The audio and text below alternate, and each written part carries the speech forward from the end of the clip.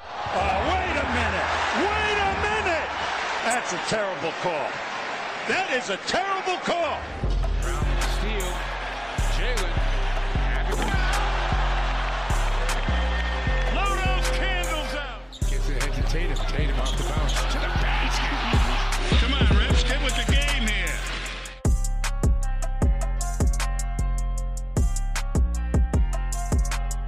Well, that was an event.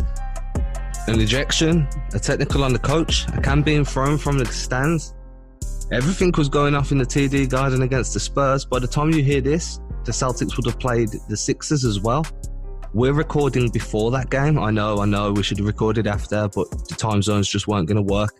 I'm your host, Adam Taylor, joined by my co-host and your new co-host to the Celtics pod, Justin Trombino.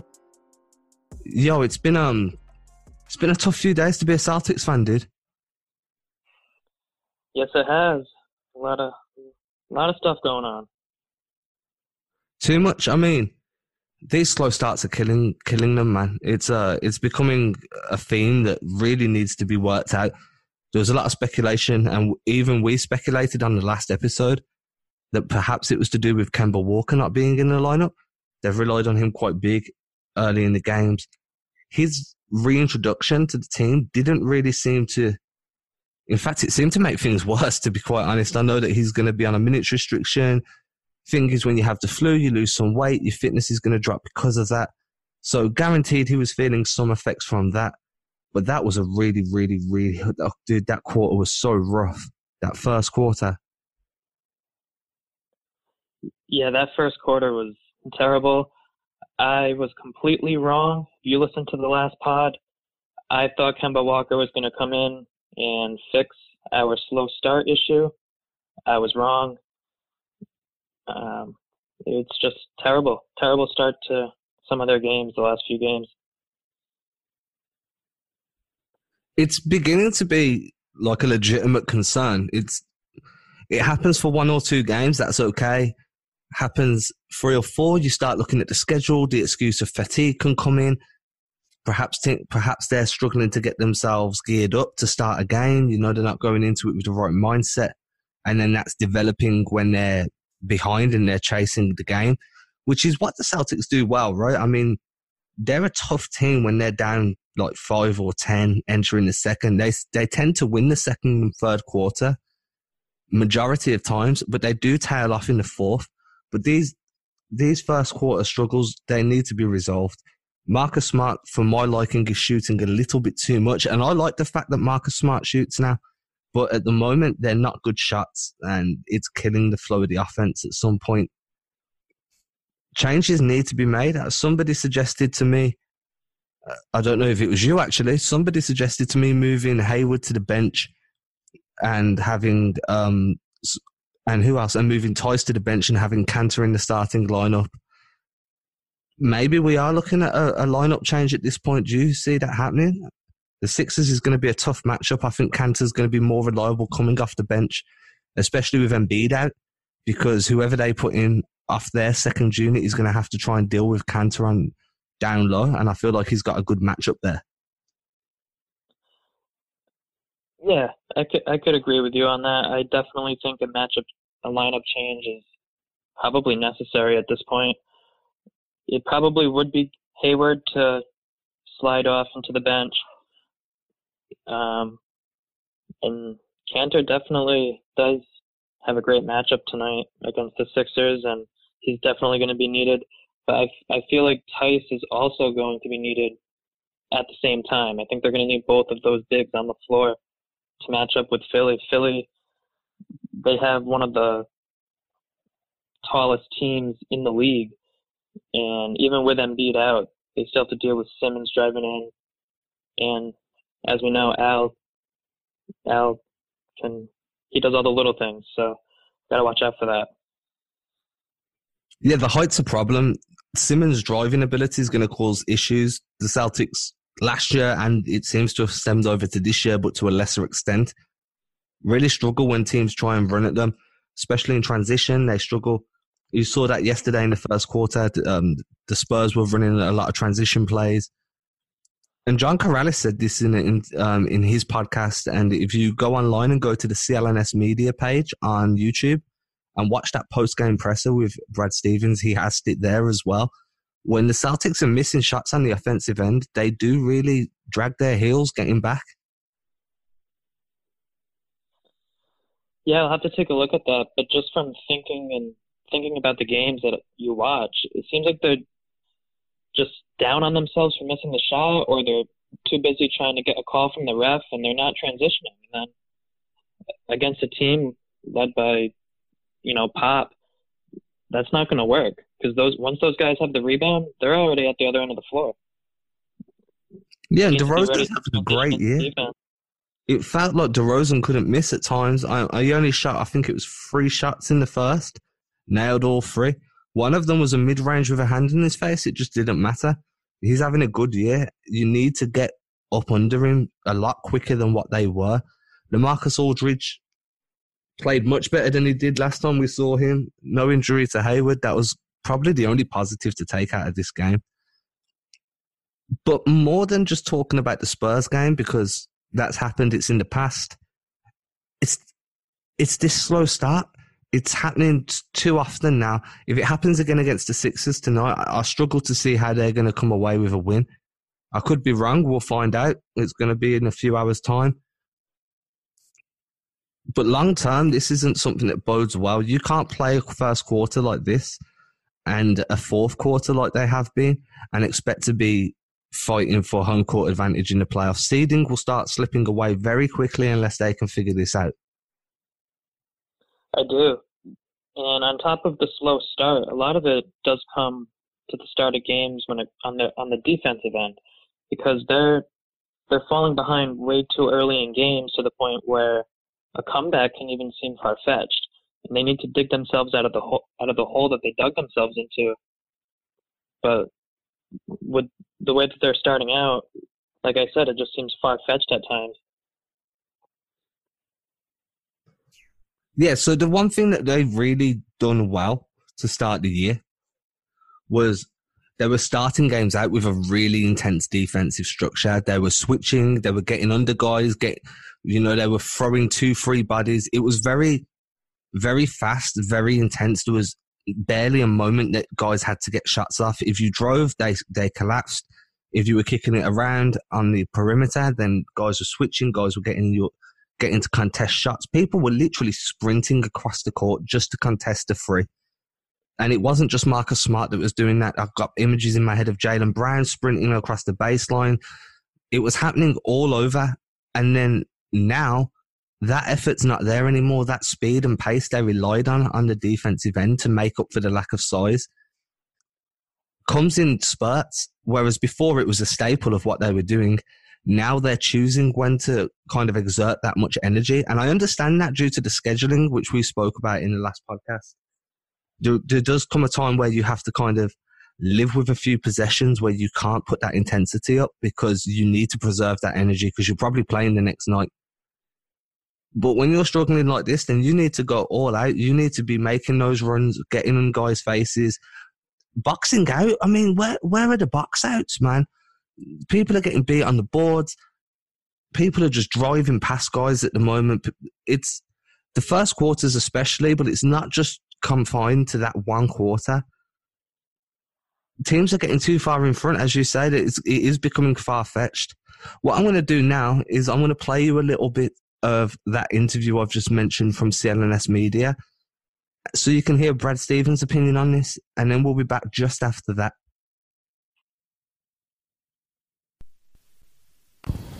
Hi, Brad. You guys, once again, a bad start. It's a pattern. We didn't play hard enough. San Antonio played hard. We didn't. San Antonio played great. We hoped a few shots went in that we could stay afloat. But we're not playing hard enough. Last 2 games. Bottom line. Other teams deserve credit for beating us. Washington played great. I don't want to take anything away from them. San Antonio was awesome. They were awesome against the Bucks. But if you're not gonna play to your max, then you're going to get beat in this league, and often badly. Brad, guys have said recently that the missed shots lead to lapses defensively. Is that something that you saw tonight? And how can you break them of that habit? Well, I don't know what leads to what, but I know that the best teams that I've been a part of, and a lot of these guys have been on them, didn't matter. Kept guarding all the way through it. You competed all the way through it. And this team's been great about that all year. We're in a funk the last 2 games. But, at the end of the day, we get to play tomorrow night. And if we don't play hard again, then we'll get pounded again. So there you go, guys. Even Brad saying that they're just not playing hard enough. Teams are playing harder. What do you think has changed, Justin, to change this mentality of the team? I'm honestly not sure. I don't know if it's, kind of the injuries that happened early on or I'm just lost for words. I didn't, out of all the variables that could have happened this season, I did not think a lack of effort or something like this would have been one of them. I think maybe a lineup change would maybe do it. I know, to get back to that, as far as the change in mentality, I honestly have no idea. It seems like everybody's clicking, everybody, the team chemistry is there. It's these first quarters, the slow starts, just the whole thing is odd. And maybe you're right. Maybe a lineup change would be more necessary. There's a few things that I've seen that I'd like to change. Obviously, I'm not the coach. I don't know whether that's how he's drew it up. But me personally, Smart took 10 attempts against the Spurs. Only hit 3 of them. You've got a guy like Kemba who's playing, he played 18 minutes and only took 6 shots. That's your star point guard. I want to see him driving more. Gordon Hayward, however, is doing well. I'm happy with 50% from the field, 57.1% from 3. I'm okay with that. Tatum, if he's not hitting the 3 like he wasn't last night, drive. If he's driving and it's not falling, at least it's a higher percentage look. Get those wraparounds. Tice, to me, has been doing solid again. I was a bit critical of him coming into the game against the Spurs just because of the tough night he had at the rim in the previous game. But something needs to change. I personally don't think that moving Hayward to the bench would be great, simply because the way he's been playing at the moment, he's kind of keeping the team in it when it's tough. And with his player option coming up, moving him to the bench might be a kind of symbolic of what the team are expecting to use him for next year. If he thinks he's going to have a bench role next year, he's not opting into that. He can go and make some money on the free agency market this year. And whether or not Brad Stevens has looked at it from that aspect, we'll never know. But it does definitely play a factor in my mind on how you use Gordon Hayward for the remainder of this season. The ball should be in his hands a lot more, though. Run him at point forward, have Kemba Walker. Kemba Walker wants to work off ball, great. Just let it be in Hayward's hands instead of Smart's. Yeah, I would definitely agree with you on that. Marcus he's great. We all love Marcus, and he makes the tough shots in critical moments sometimes. But like you said, 3 for 10 from the field. And when it comes to the starting lineup, I think I agree with you as far as if it comes to, between him or Hayward, I would go with Hayward. And in regards to his player option, you're probably right about that, depending on what, the future holds for him here or wherever.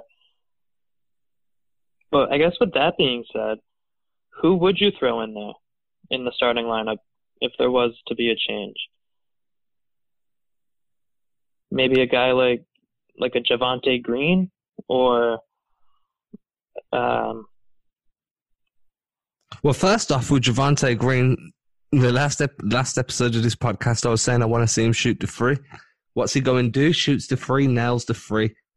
I'm cool with that, 1 for 1. While we're talking about 3s, just so everybody's aware, if you haven't seen the box score, Smart was joint top 3-point attempts with Gordon Hayward against the Spurs, both taking 7 attempts. Marcus Smart's a reliable three-point shooter at this point. Probably respectable is the better word than reliable. He shouldn't be joint top at three-point attempts for this team. Not when there's Gordon Hayward, Jason Tatum, and Jaylen Brown. Marcus Smart should be sitting around the 3 to 4 attempts a game mark. Not 7. Javonte Green hit 1 for 1. I don't expect him to go and shoot 4 or 5 threes in the next game. That's just not his game.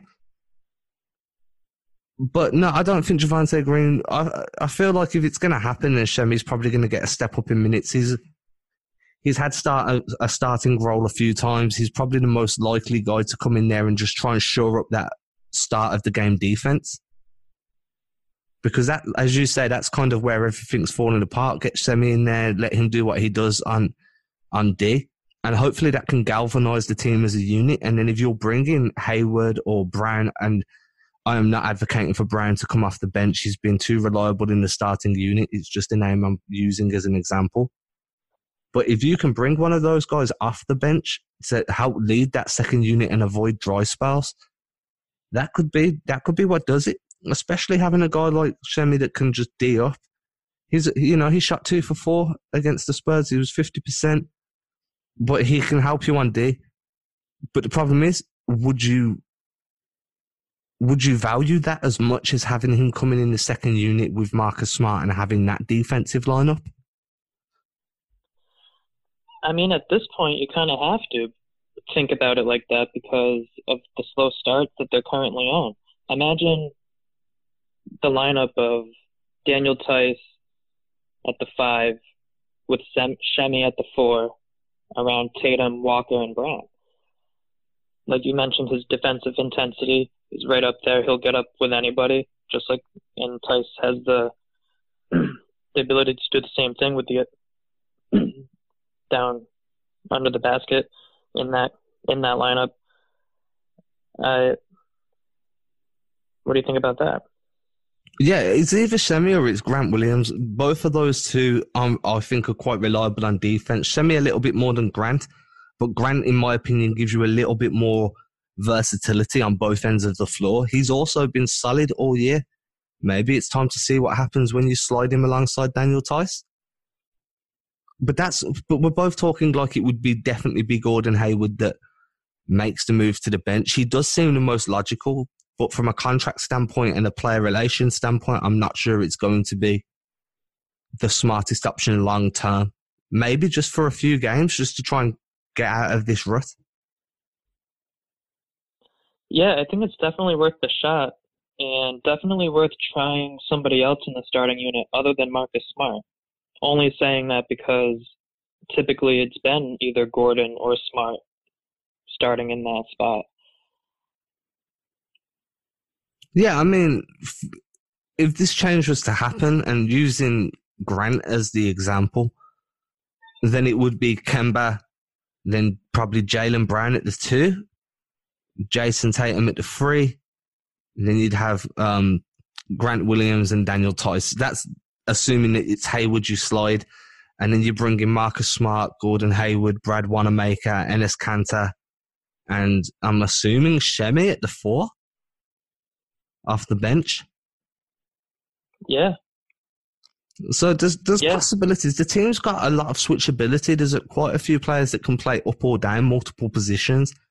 So it doesn't have to be set in stone who plays at where coming off the bench or in the starting lineup. Maybe you have Brown and Tatum switching out on the 3, and Tatum switches onto the 4 and moves Grant down to the 3 a few times. It doesn't, to me, that's not the worry. It's about who you can bring in to help shore up this defense and give that offense confidence, because if they miss a shot, they need to be confident they can get a stop. And at the moment, they have no confidence that they can get the stop.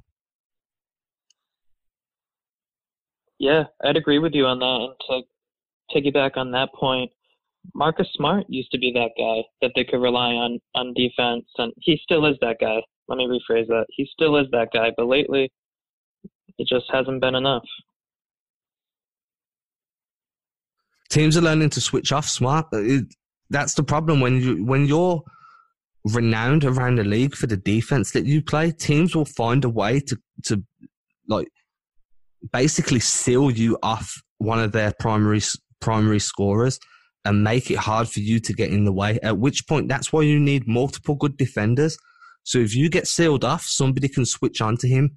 And then when another pass is forced, you can break through that seal and get back on your primary man. And you'll see that if you look out for that, you'll notice that sometimes teams are switching off Smart and then basically putting a big on him or a 4 and then boxing him out early just to make it really difficult for him to contest the drive off. Or they'll swing it across the court and then someone will drive in, so it makes Smart have to run into a few tags, get slowed down and not be able to contest as well. So the teams are scheming for that now. You need to be able to bring a guy like Shemi in that's going to... If people are expecting Smart to be coming off the bench or starting, then you need to start throwing curveballs at guys to really make them make adjustments on the fly, maybe run plays or lineups that they weren't expecting to run. They haven't practiced as much. And you have to make these guys uncomfortable. Yeah, maybe that's a solution. Maybe, I mean, we have seen them work pretty well under pressure and come back at times. I mean, even last night they had a mini run before the whole Kemba ejection situation. But throwing a little unpredictability even at your own guys from Brad Stevens is, maybe not a bad thing to try. Okay, guys, we're going to go to break. When we're back, we're going to start looking at a few episodes ago.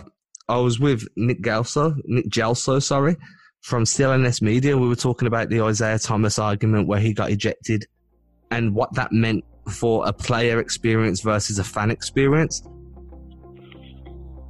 Following that fan getting ejected from the TD Garden for throwing that can of beer, I think this is a good time to have that debate again. And we'll be doing that after the break. So stay tuned and we'll be back in a moment.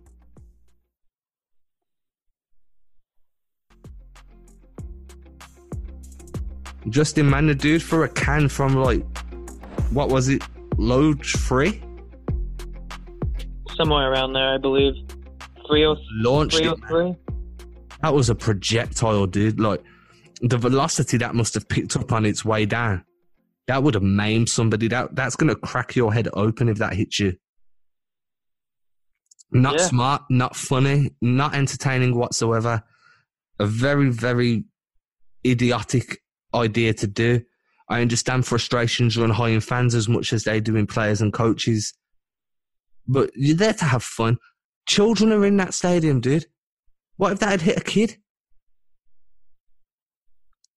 Yeah, that'd be terrible. The whole thing is disgusting and embarrassing. And on top of that, I think Brad Stevens was embarrassed last night when he apologized to Coach Popovich about the whole thing. But that's not what going to a game and being a fan is all about. Not one bit. And now look, now he can never go to an NBA game again.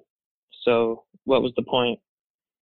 And when he threw it, I mean, was he going for Aldridge or the referee or the thing is, how far, I just don't understand. How far away he was, I don't think you could be aiming for anybody. True.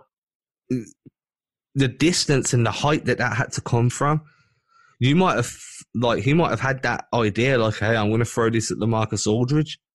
But regardless of who you're throwing it at, it could hit a child, it could hit an elderly person, it could hit a steward that's just doing their job. Heck, it could hit a Celtics player. You imagine what the crowd would have done to that guy if it had hit Kemba Walker or Gordon Hayward and caused them to miss a few games.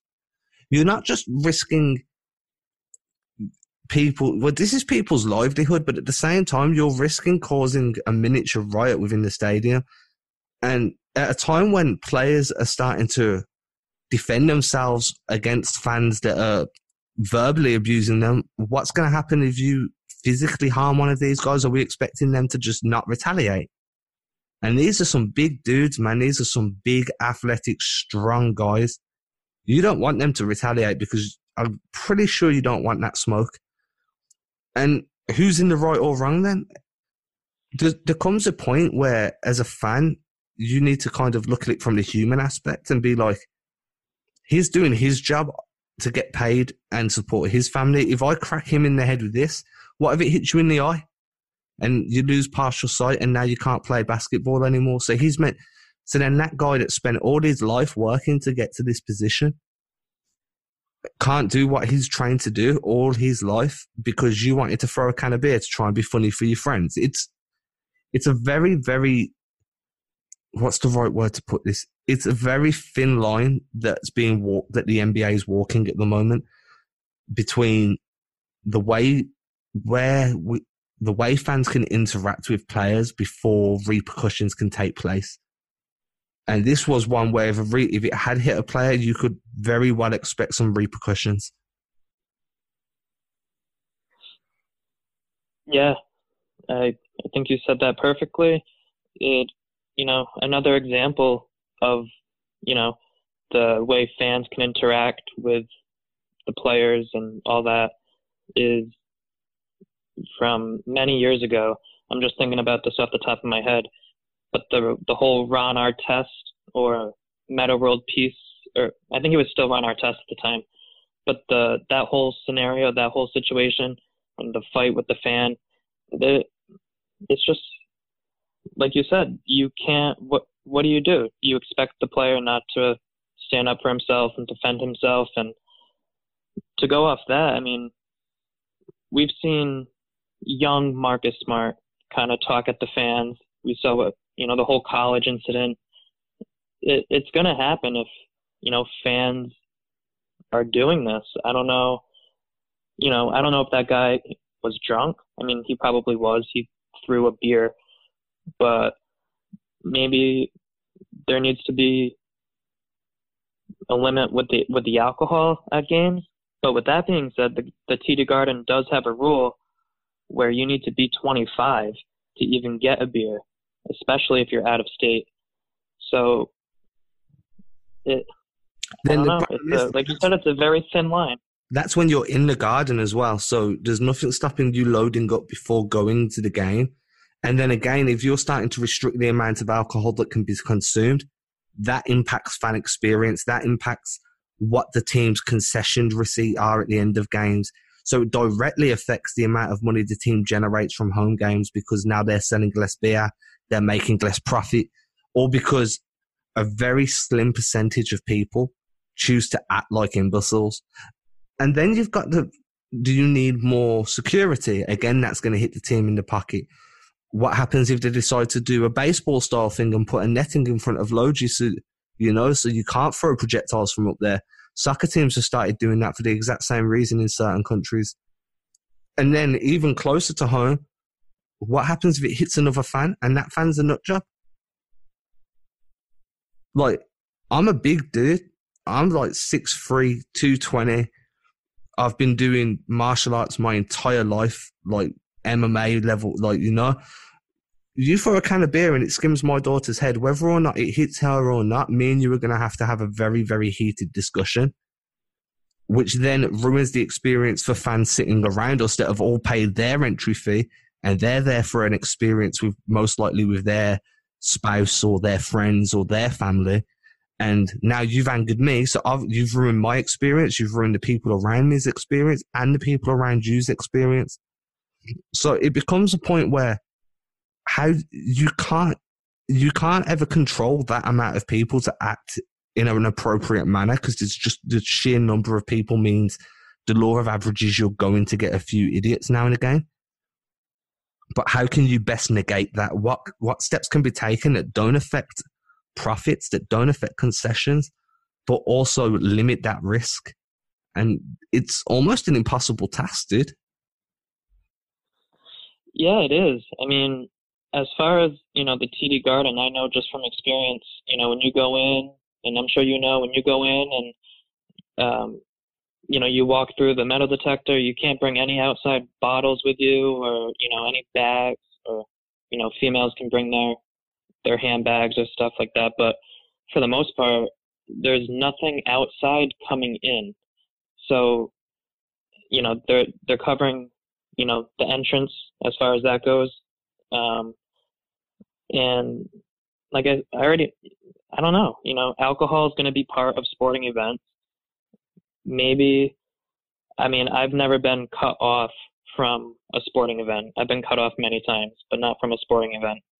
But are those, I don't even want to call them bartenders, but are those people able to cut someone off or refuse to serve somebody?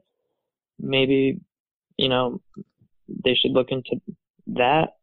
Or security is all over the place. So I don't know if, bringing more in, obviously more would help, but there's already a lot going on in there. This is what I'm saying. What more could be done? And there really isn't much. What are they going to do?